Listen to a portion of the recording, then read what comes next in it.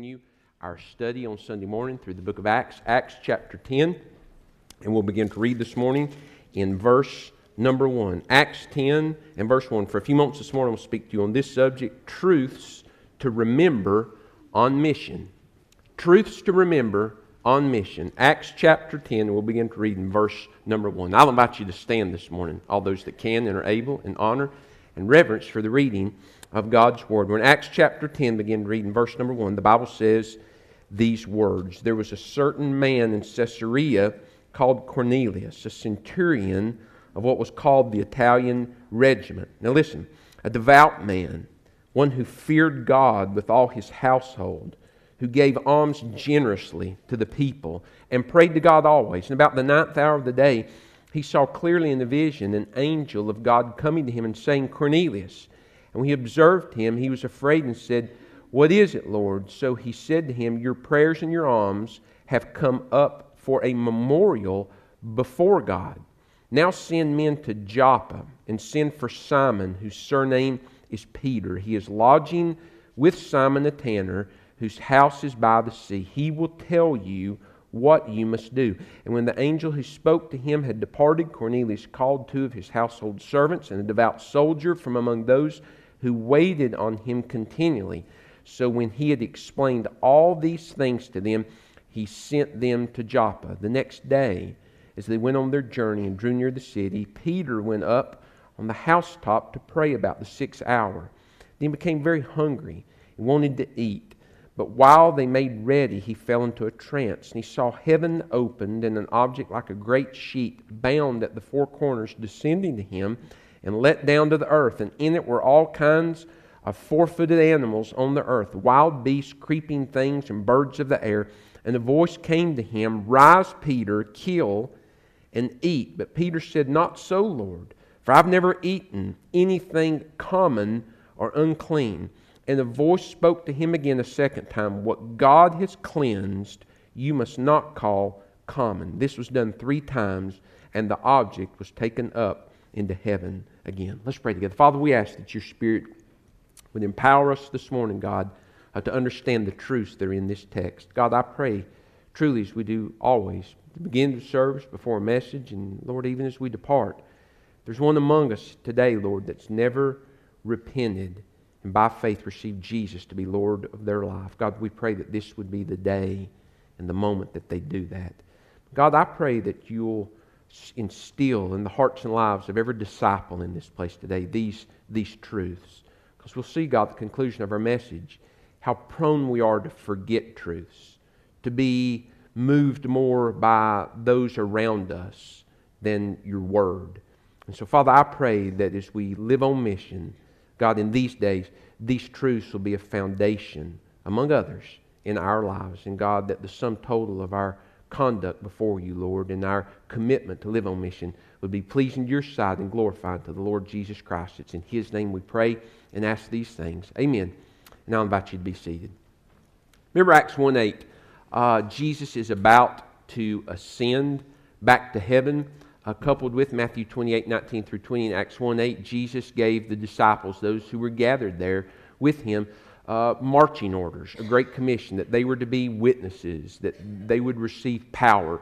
They were to wait, they were to tarry until the power came. In Acts chapter 2, on the day of Pentecost, we saw the power fall. God sent the Holy Spirit into the hearts and lives of those individuals that received Him as Lord. And so literally, the gospel began to go out in the pattern of Acts 1:8, there in Jerusalem, Judea, Samaria, and to the uttermost parts of the world. So it started in Jerusalem. It began to move into Judea. In Acts 8, we saw the Ethiopian receive the gospel as Philip ministered to him. Acts chapter 9, last week, we saw Saul receive the gospel. He's going to be the mouthpiece that God's going to use to take the gospel to the Gentiles. But as of yet, the Gentiles, really aside from the eunuch in Acts chapter 8, they've not really had an opportunity to receive the gospel yet as a whole.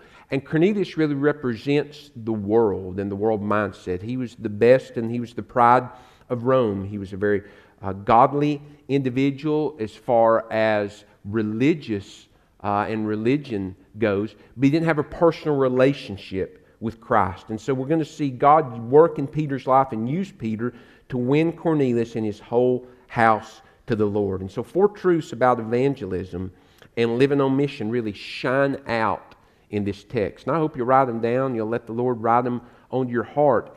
And you'll remember these truths. And you'll be reminded today that, listen, even though you know truth, truth doesn't do you any good if you really don't act upon it and live it out. And we'll see that conclusion of our message. 4 truths to remember on mission. Number 1, remember that good people can still go to hell. Good people can still go to hell. You hear it often here, and it's true. Hell's going to be full of good people. People that were good to their neighbor, were honest people. They worked hard. They were good to their family. They were good to their children. But they never had a personal relationship with Jesus Christ. Cornelius was a good man. He lived in Caesarea. Caesarea was 65 miles northwest of Jerusalem. It was the Roman capital of Judea, and it had soldiers throughout the area. And there were soldiers throughout all of Judea proper. Well, Cornelius was not a Jew. He was a soldier, and he was a leader of soldiers. But the Bible gives us some things, some truths about him as far as his religious background or his commitment to religion. Verse 2 of Acts chapter 10 says he was devout. So he was very disciplined. He was a man who was very religious. He feared God, what he knew about him. At least living in Judea and being around the Jews, and certainly hearing that there had been a Jewish carpenter who had died on a cross. They'd placed him in a tomb, and now they couldn't find his body. And there are individuals who all of a sudden they began to speak in the known languages of other people, and lives were being changed. People were they had lived one way, and now they were living completely differently. Something was happening because of the God of Abraham, Isaac, and Jacob. And so he feared this God, and he taught his whole house. Look at verse number 2. He taught his whole household to fear God. So discipleship, at least what he knew about it, it was important to him. He was training his children and his family in the way that they should go with what light he knew. He tried to be good to his neighbor. As much as he could love God, he loved him. As much as he could love his neighbors himself, he sought to do that. He gave alms generously to people. He tried to help them. He prayed to God always. He knew that people that loved the Lord and were committed to the Lord prayed. And so he sought to pray. And so he was very devout and he was very religious. But friend, don't miss this. He was very lost. Isaiah 59:2 says, your sins have separated you from God. And so it's not a matter of, remember, religion is man seeking God. And that's what Cornelius was doing. He was doing everything he knew to seek God. Christianity is about a relationship. It's God seeking man. God came seeking us. While we were yet sinners, God sent Christ to die for us. And so that though he was very devout, he feared God, he taught his house to fear God, he gave to the poor, he prayed always, he was lost in his sin. And so God observed him. God saw him. God saw what he was doing. And so as a memorial, it came up before God what he was doing. And God had a plan now as the gospel was going to go to the Gentiles. God says, I'll bless those that bless you, Abraham, Genesis 12. I'll curse those that curse you. Do some of our leaders in Washington good to remember that. He says, and through you, all families of the world will be blessed. That's all people, not just the Jews. God's plan always was for the gospel to go to the Gentiles. Well, Saul was saved last week. He's in training. God's turning him into Paul. But now the gospel has to begin to move to the Gentile people. And it's going to happen through Cornelius. In verse number 3, as he's seeking to pray, he has a vision. And God sends an angel and says, listen, you're acting on what light you've got, but you need to hear the real official word. Verse 6, you need to send and find Simon Peter. He's staying at a house. He's lodging with Simon, a tanner by the sea. He will tell you what you must do. Faith cometh by hearing, and hearing by the word. He says, you need a real disciple to come and give an authoritative word from me, what it takes to have a relationship with me. Why? Why did this devout, don't miss this devout guy, who if there would have been a Baptist church, he would have gone there. He would have been a member of the church. He would have been a part of a small group connection class, Bible study class. He would have served on every committee. He would have smiled when he was able to put his offering into the plate. Why was God sending Peter to him? Because though he was a good person, friend, he was lost. And we need to be reminded of that, because when you talk to people, sometimes they'll say, well, pray for so-and-so. Their gizzard's infected, and they need our prayer. Put them on the prayer list. And then I'll follow up with, well, are they saved? Well, I don't know. But boy, he's a good person, I'll tell you that, Brother Chad. I've known him all my life. And boy, he works hard, good to his family, good respect. His kids are more respectful than mine are. Just respect. Well, that's not what I asked. Has he been saved? Friend, we need to be reminded. Jesus says, many in that day will say to me. We looked at this verse last week with Saul. God, I did all these things for you. They're going to stand at the great white throne. I did all these things for you. I was a member of a church. I was religious. I feared your name. I taught my family to fear you. But Jesus says the one thing that separates where men and women spend eternity is not what you did on the outside, but what you received on the inside. Did you ever receive Jesus to be Lord of your life? And saving faith comes by hearing, and hearing by the Word. And Cornelius had not yet heard the Word. He really hadn't had the opportunity to be saved. And we need to be reminded of that. Good people can still go to hell. And so just because someone's good, listen, it's not just the drug dealers and the pornographers that need to be saved. Every person that you lay your eyes upon, if they've never repented and trusted Christ, they need to be saved. And that's one of the burdens in children's ministry. If you don't love babies, you've got something wrong with you. You might want to take them home and keep them, but you got to love babies. Grandparents say that's one of the greatest things about being a grandparent. You get to love on them, and then you get to go home and leave them with their parents. Somebody say amen. But ours are growing up, and now they're in that perfect age of teenagers. They're so easy to deal with and low maintenance. Anyway, you pray for us. But I haven't forgotten. We recently moved, and we were thinning the herd. We were going through pictures and cards, and my wife's a hoarder, and she had saved every page and note page and assignment and everything. We had to go through all those things. But as we went through all those pages together, and really I keep more stuff than she does, but as we went through that, we started finding some of those little baby pictures that we forgot about. And we'd see those little pictures and just how innocent and sweet they were. Friend, I want you to remember this. Every little child that you look upon, that's a sinner that will one day become accountable to God. They need to be saved. Those children that went down those stairs right there, even though they are under an age where they're not accountable to God yet for their sin, one day they'll reach an age where they will be accountable. And they need the gospel. They need to be saved. Everyone needs to be saved, to be born again. And so he says he's going to come, he's going to tell you what you must do. He said this was a good man, but he was lost and he sinned, and he had to respond to more than just the light that he had. He had to respond to the gospel. So be reminded of that. Hell's going to be full of good people, and never become deluded into thinking that if someone is outwardly religious and a good person, that they must be saved. Evangelist Billy Sunday was one of the greatest preachers that there ever was, because he was one of these guys. He didn't care about what was politically correct. He just wanted to make God happy. And he just preached the word exactly the way it was. And somebody asked him one time, says, Billy, what keeps you so burdened? What keeps you so on fire? He says, every person I meet, he says, I see that they've got a red L on their head. So what does that mean? He says, they're lost until they can prove to me they're saved. If he'd have met Billy Graham would have been lost until he could prove that he was saved. That's just the way he saw it. And that's the way we need to see people.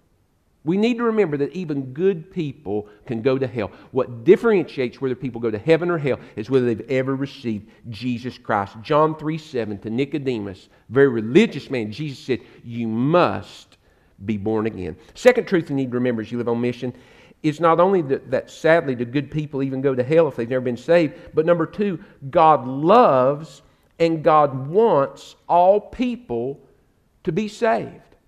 God loves and God wants all people to be saved. He loves all people. And I shared this with our small group connection class this morning. The Taliban guys that are running around Afghanistan right now beheading people. Jesus died that they might be saved. The person that's selling crack, cocaine, to small children to get them hooked early at a young age, Jesus died that that person might be saved. The person that peddles pornography and is trafficking young women, God wants that person to be saved. The vilest of the vile, Jesus died that those people might be saved. But how could God do that? Greater love is no one than to lay down His life for His friends. Jesus gave His life for God so loved the world that He gave His only begotten Son, that whosoever believeth in Him would not perish but have everlasting life. So God loves all people, but God also wants all people to be saved. And we need to be reminded in a day again when Calvinism, friend, is spreading faster than COVID did over the past few months in churches. It's going here and it's going there, and it's infecting churches. It's robbing churches of their evangelistic zeal. It's robbing Christians of doctrinal truth. It is a lie. What Calvinism teaches is that God predestined a few people to be saved, but the other people He didn't, and they've got no chance whatsoever. And friend, I'm telling you, that is a lie. For God so loved the world. And it's not just the world of the elect. He died for all people. You need to be reminded of that, because I'm telling you, you're going to work beside people. You're going to meet somebody that's going to try to invite you to their little small group Bible study. And they're going to try to teach you. Oh no, that's really what that word means. No, friend, I'm telling you, the Bible says for God is of God either loved everybody or He didn't love everybody. And He died that all people might be saved. 2 Peter 3:9, it's not God's will that any should perish, but that all should repent and be saved. Genesis chapter 12 and verse 3, that all the world might be blessed. That's everybody. And that's all races. That's all cultures, whether we identify with them and we understand them. He wants all people to be saved.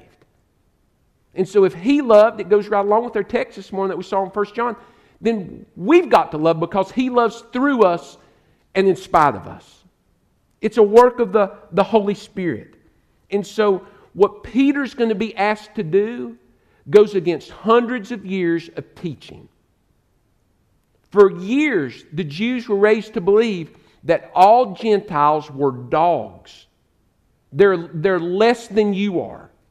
And God made a difference between Jew and Gentile, that through the Jews Christ might come and the Word of God might come. But from the very beginning, it was always God's plan that all people would be saved.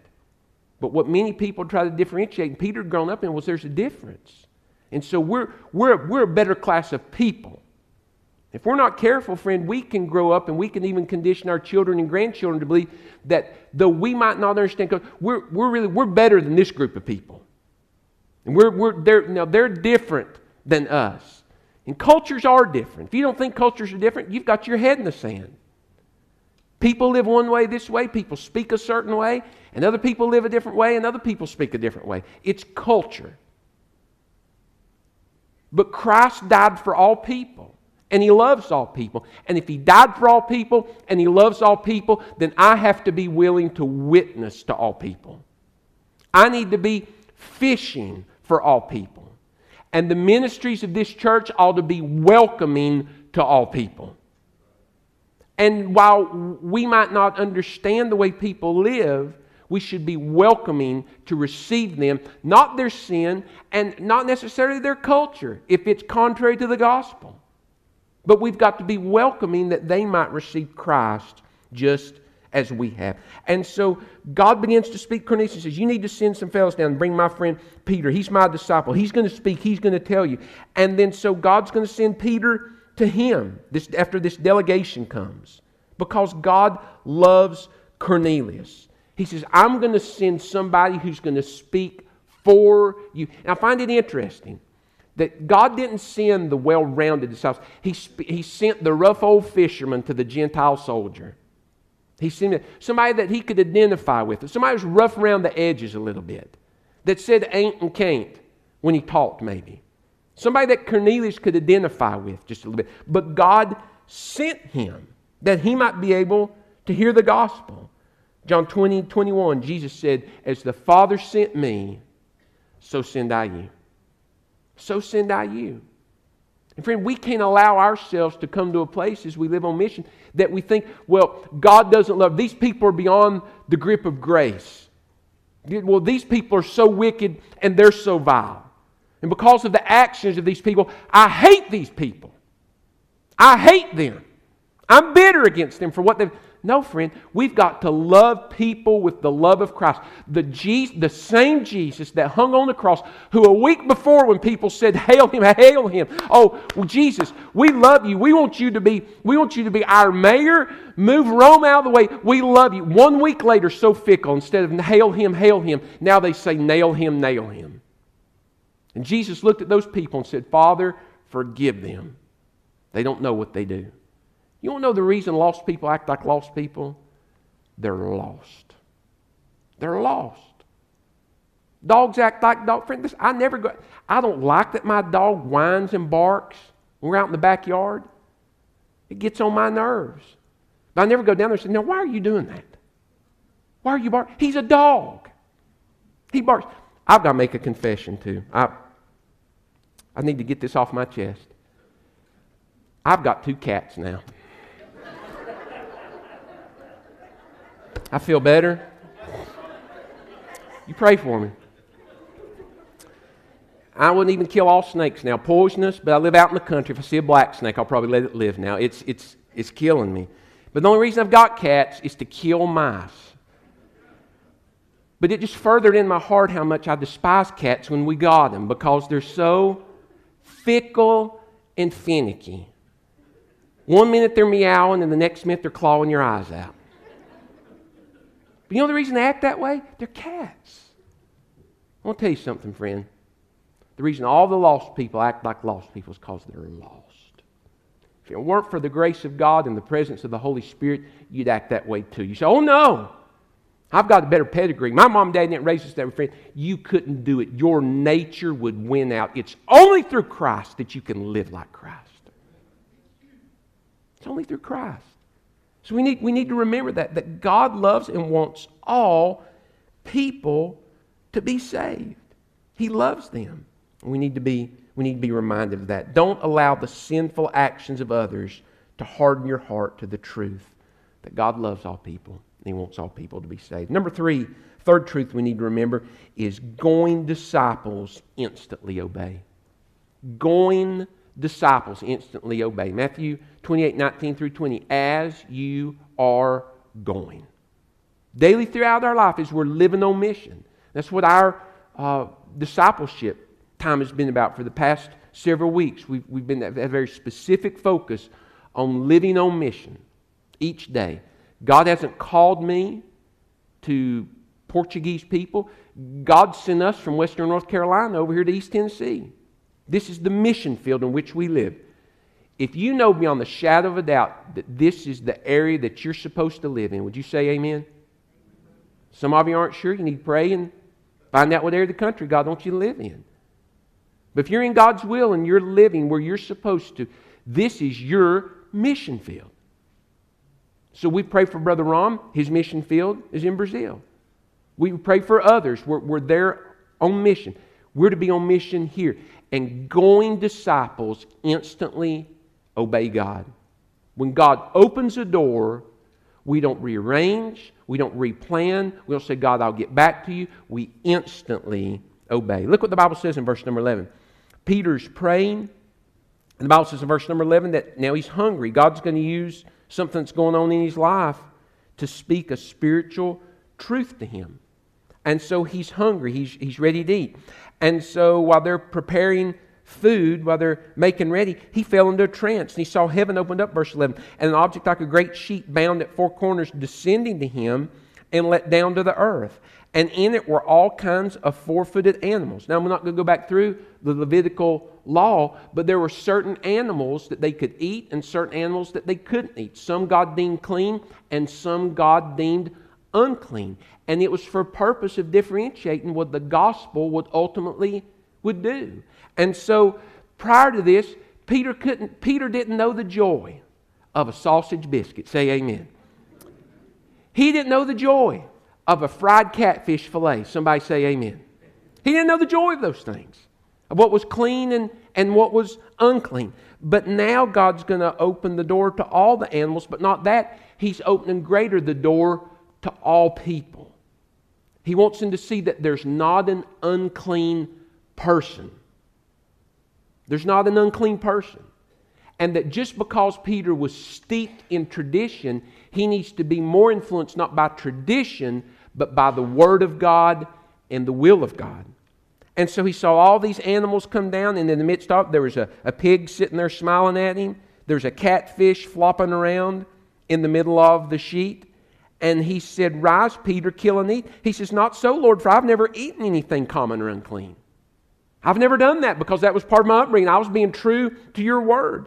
And the voice spoke to him again the second time, says, "What God has cleansed, you must not call common."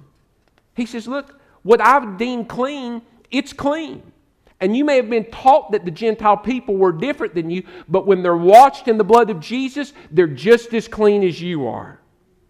And we need to be reminded, friend, that all those people that we think, that they're less than us because of their sin, when they trust Jesus Christ in the sight of God, they're as much as sane as you are. And I'll submit to you this, friend, most often they're more thankful for their salvation than people that have grown up in the church and become apathetic and indifferent to it. Because they've never known any different. They're so grateful for the change that God's brought about in their life. And they never get over it. He says, now everything's together. He says, once cleansed, it's all cleansed. And notice this, he keeps dealing with this. And so verse 17 says, now while Peter wondered within himself what this vision that God had sent might mean, behold the men now, because God, remember, one of the truths that we shared with you about the work of the Holy Spirit was that when God's working in your life, He's also working in the person you're going to witness to's life. And so He's working in them and He's working in you. Well, God's been working on Cornelius and God's working on Peter. And so people are being sent from Cornelius to inquire about Peter. And they stood at the gate, verse 18, and they called and asked whether Simon, whose surname was Peter, was lodging there. And while Peter thought about the vision, listen to this. The Spirit said to him, behold, 3 men are seeking you. Arise therefore, go down and go with them, doubting nothing. What that means, friend, don't give God any lip. He says, God says go witness to Him, go. Don't sit and say, well, now he's a Gentile. What's everybody going to think? Now listen, God, up to this point, we've just been witnessing to the Jews. He's a Roman soldier. Friend, listen, when God says go, go. Because the door may not stay open for very long. When God tells you to witness to someone and is leading you to do that, and He opens that door, you've got to do it. You may be the last chance that person has. They may step into eternity that day. This may have been the last opportunity Cornelius was going to have to receive the gospel. What if Peter would have done that? Well, I'll call the pastor and get him to go. Well, I'll ask one of the deacons if they've got time to run by next Sunday afternoon. No, friend, God, it's the Father sent me. Jesus said, so send I you. Each of us are responsible to live on mission. And when God opens the door and He moves upon your heart, and you've got to... Now, friend, listen, I've shared this a few weeks ago. Those old-time preachers used to scare me to death when I was a kid. Say, God told me, and I heard the devil say, I've never heard the voice of God. But I've heard the voice of the Holy Spirit speak to my heart so loud you couldn't mistake it. The still small voice of the Holy Spirit leading, giving me peace, overwhelming me with this is what I want you to do. And I knew I had to act. When God says go, you've got to go. And what does He do? He instantly obeys. Look what the Bible says in verse number 20. Then Peter went down with the men who had been sent from Cornelius and said, yes, I'm the one who you seek. For what reason have you come? And they said, Cornelius the centurion, a just man, one who fears God and has a good reputation among all the nation. And Peter's probably, like he'd be like, blah, blah, but he's still lost. Great. He needs Jesus. He's hearing all these things that people still say, and he's like, well, we're going to give him what he needs. Verse 23, then what did he do? He invited them in, and they lodged with him. On the next day, Peter went with them, and some brethren from Joppa accompanied him. He didn't balk. He didn't burr up like a mule and say, God, I'm not going to do it. When you live on mission and you're going to experience God's best, and listen to me, if someone else is going to experience God's best through you, you've got to obey God right then. I'm not proud of this. And I've shared it before in discipleship. One of the darkest moments in my life was not when my life wasn't committed to Christ. I was an associate pastor at Calvary Road Baptist Church. On a Wednesday afternoon, I was in a hurry to go get a haircut. Get a haircut. And I'll never forget, I had to run to the Bible bookstore before I went and got my haircut on Main Street. And I was walking down the street, and I was right in front of John Graham's, in front of where the old Belk store was. I'll never forget. And it was right about the time, you need to understand, that Mel Gibson was making a movie, which I don't promote, but it's what was happening in the world. It was called The Passion of Christ. It was just all the talk. All these churches were going, people were talking about it. It was a big deal. It was in the news, and a lot of people were going to see it. And I remember I went across the crosswalk, and I went on up to the Bible bookstore. I did my business, and I was coming back. There were two boys that were sitting on two benches that separated the crosswalk before you stepped onto it. One was sitting on one bench, one was sitting on the other. And I heard them talking, and one boy said, "Have you seen that movie, The Passion of Christ, yet?" And I was heading this way, and I walked between them. And another boy says, "No, I haven't." Says, "I just don't understand what that's all about." And the Spirit of God spoke to my heart. It's like, this is it. And I took about 3 or 4 steps, and I looked at my watch and says, "I've got to get my hair cut. I don't have time." And I kept walking across the sidewalk. I took about 20 steps up Main Street back toward my vehicle. And it's like the Spirit of God just overwhelmed me. "What are you doing?" I said, "God, what am I doing?" And I took off, and I almost got hit by a car. I took off and ran across the crosswalk, and they were gone. The boys were gone. God had given me an opportunity. The ball was on the tee. It was ripe. It was ready. And I was more concerned about a haircut than I was sharing the gospel. And who knows whether they ever got saved. And I may have to answer for it. Their blood may be on my hands if somebody else wasn't more faithful. And the lesson I had to learn that day, friend, was this. When God says go, go. Right then. Because you may not have another opportunity. And so Peter didn't argue with God. He went against all the false doctrine as far as the Pharisees and Sadducees had sown in their lives that Gentiles are less people. He went against all of that, and he stepped out in faithfulness, and he obeyed God. Going disciples instantly obey. I stood before my church family that night, and I remember crying, and I asked for their forgiveness. I asked for God's forgiveness, but it still marks me to this day. The fourth truth you need to remember as you seek to live on mission with God is that gospel messages always demand a response. Gospel messages always demand a response. It's not enough just to invite someone to church. I'm glad that you're proud of your church and you want to invite people to church. I've had people tell me before, I hope it wasn't because I was their pastor, but they said there have been times where they weren't proud of their church. They didn't want to invite somebody to their church. I've met people that weren't. I hope you're proud to invite somebody to your church. I'm glad you do that. But friend, that's not sharing the gospel. Just telling someone that you love them isn't sharing the gospel. You haven't shared the gospel until you tell someone that the Bible says about sin, Christ's death, His resurrection, the need for repentance, concur, confess, change that comes about as we receive Jesus as Lord by faith, and then you invite them to do that. If you haven't done all those things, then you really haven't shared the gospel. I'm so glad that when someone shared the gospel with me, they just didn't tell me about it. Then they invited me to receive Jesus Christ. How sorry a person would it be to bring 2 pieces of apple cake to work, apple pie to work, and then to open up one to say, "Boy, it's the best apple pie my wife's ever made. It is wonderful. Oh, I'm glad I brought a little ice cream here with it." And they put it on top and say, "Y'all try this sometime. It's just wonderful." And you're just sitting there staring at that extra piece. She's like, "Oh, I brought an extra piece right here. I'm going to eat it later." And they just keep eating. That's not a real nice person, is it? I see that in funerals all the time. I'll see pastors that get up and they'll talk to the crowd, and they'll preach somebody to heaven and say, you really need to think about eternity. You really need to receive Jesus Christ before it's too late. Let's bow our heads for prayer. You never invite anybody to be saved. You never invite people to repent and trust Christ. Friend, when you share the gospel, it demands a response. And every time we meet as a church family, we're going to invite people to respond.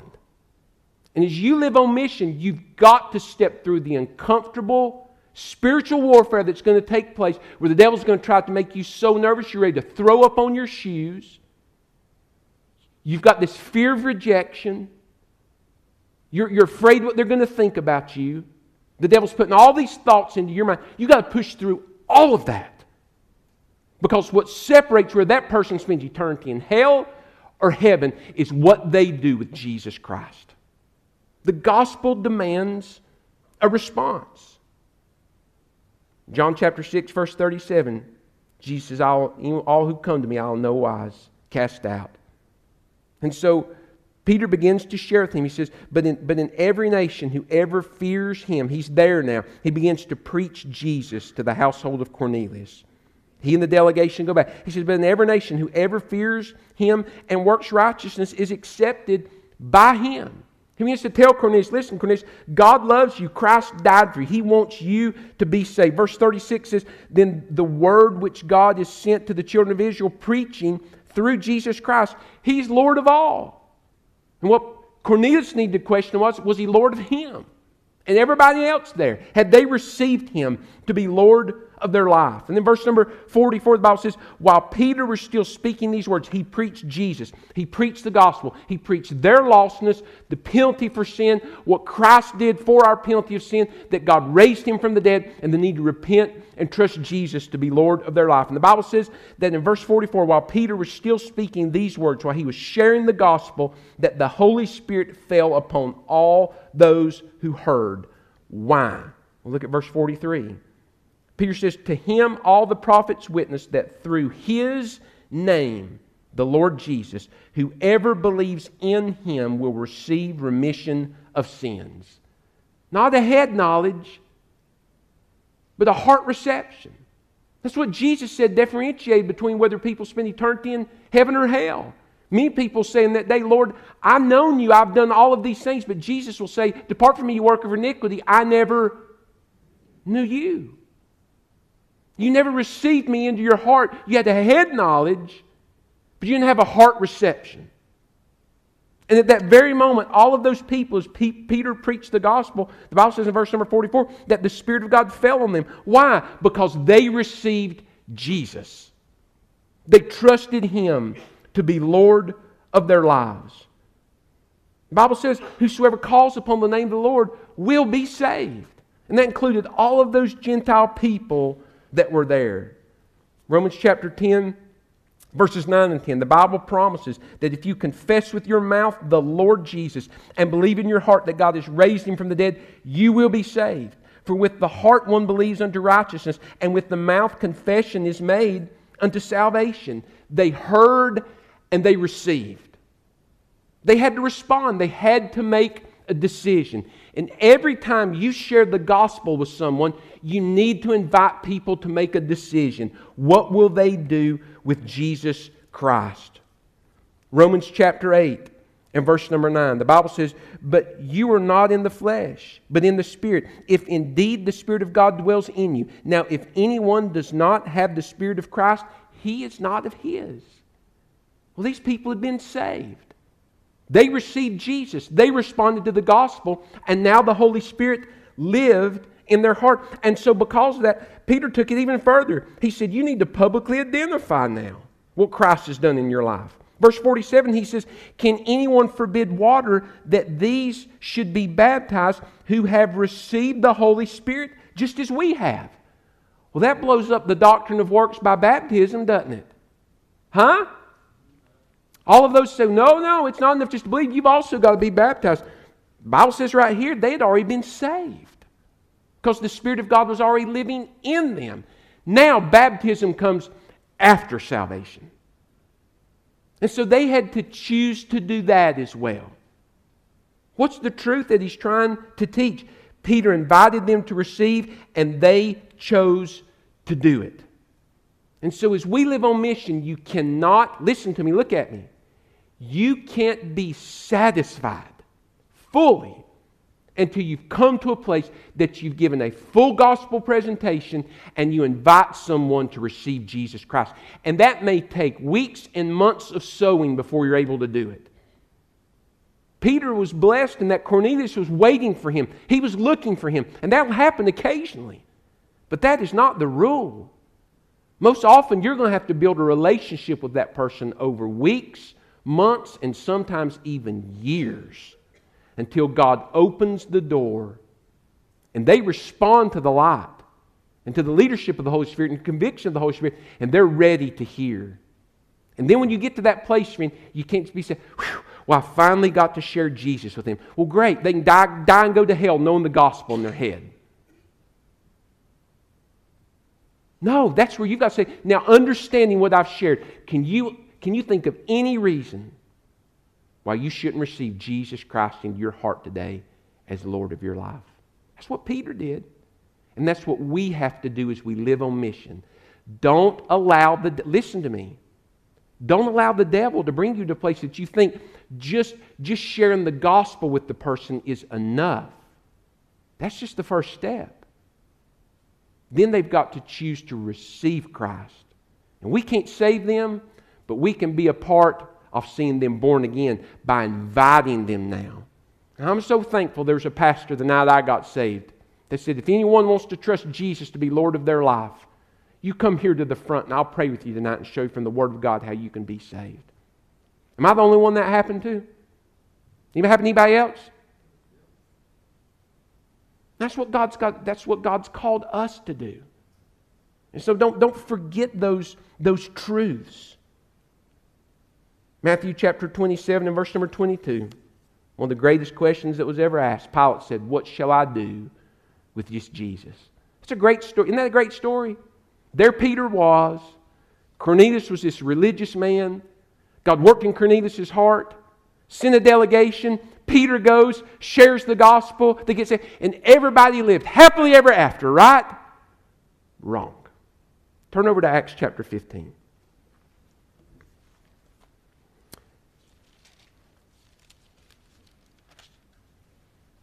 Look what the Bible says in Acts chapter 15 and verse number 1. As the church continued to grow and the gospel continued to spread out, Paul is living on mission. Barnabas is joined up with Paul. The Bible says in verse number 1 of Acts chapter 15, and certain men came down from Judea and taught the brethren, the disciples, this, unless you are circumcised according to the custom of Moses, you can't be saved. It's what Paul would write a letter to the churches in Galatia about. These are Judaizers. They said that believing in faith in Jesus Christ alone was not enough. That there was a difference between Jews and Gentiles in the church. And all of these Gentiles who had never been circumcised as an outward symbol of their faith in God and being part of the Jewish faith, they had to have that happen, or they really weren't saved. And so these unlearned disciples, they didn't know what to do. Well, look what the Bible says in verse number 7. There was a council to address all this. The Bible says in verse 6, now the apostles, stay with me. Now the apostles and elders came together to consider this matter, and when there had been much dispute, look at it, who's there? Peter rose up and said to them, men and brethren, you know that a good while ago God chose us, and by my mouth the Gentiles should hear the word of the gospel and believe. Well, where'd that happen? Over in Acts chapter 10. And he started reminding them of all those things. He said, don't you remember God sent me to take the gospel to the Gentiles? And he continued to preach and to share truth. And then the council decided, friend, what they already knew, that salvation was by grace through faith alone. Okay? Well, Paul went on to Antioch after this happened. Okay? And Barnabas went with him. And the Bible says that certain other disciples also came. Now listen, write down Galatians chapter 2 and verse 11. And listen as I read to you. Where Paul recounts what happened after this Jerusalem council. After Cornelius got saved.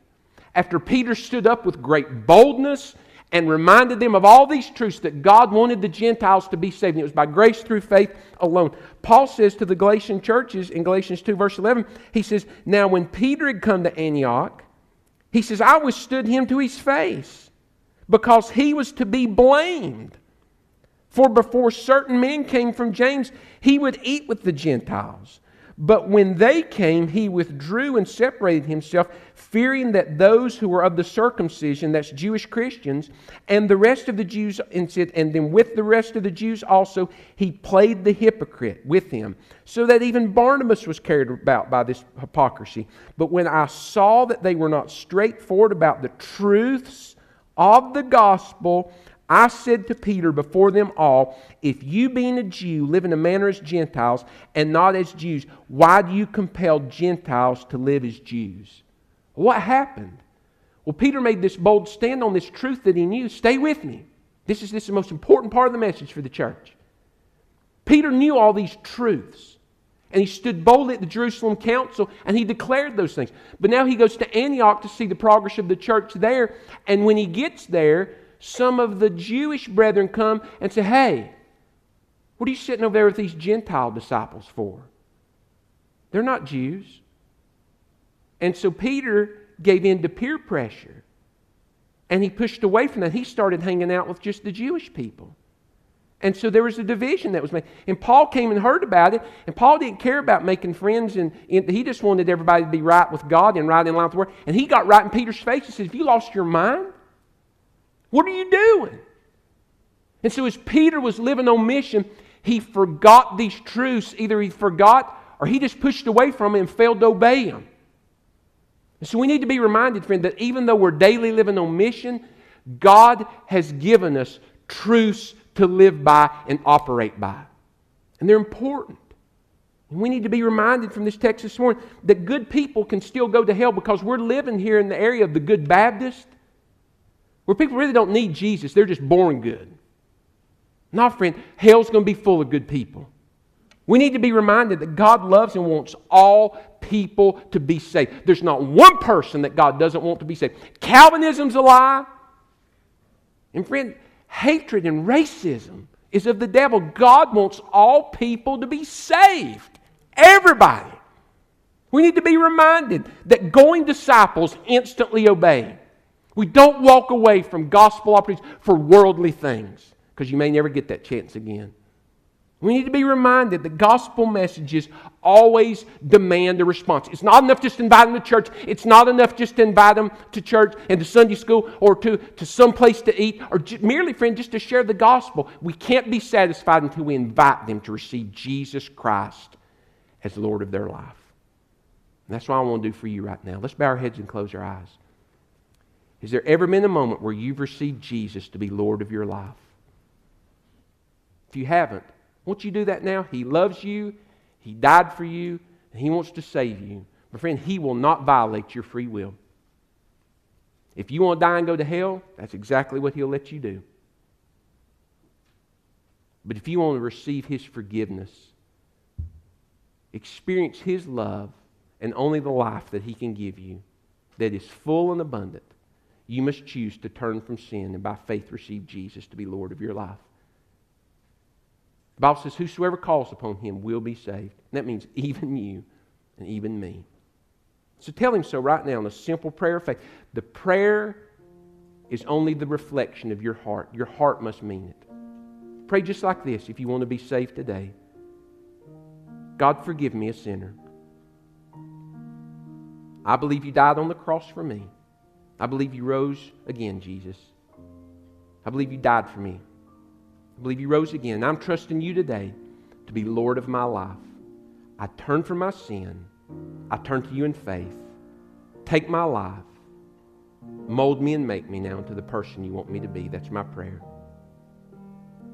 If you prayed that prayer, you've trusted Christ, I want to further invite you, friend, to make it stick even more in your life.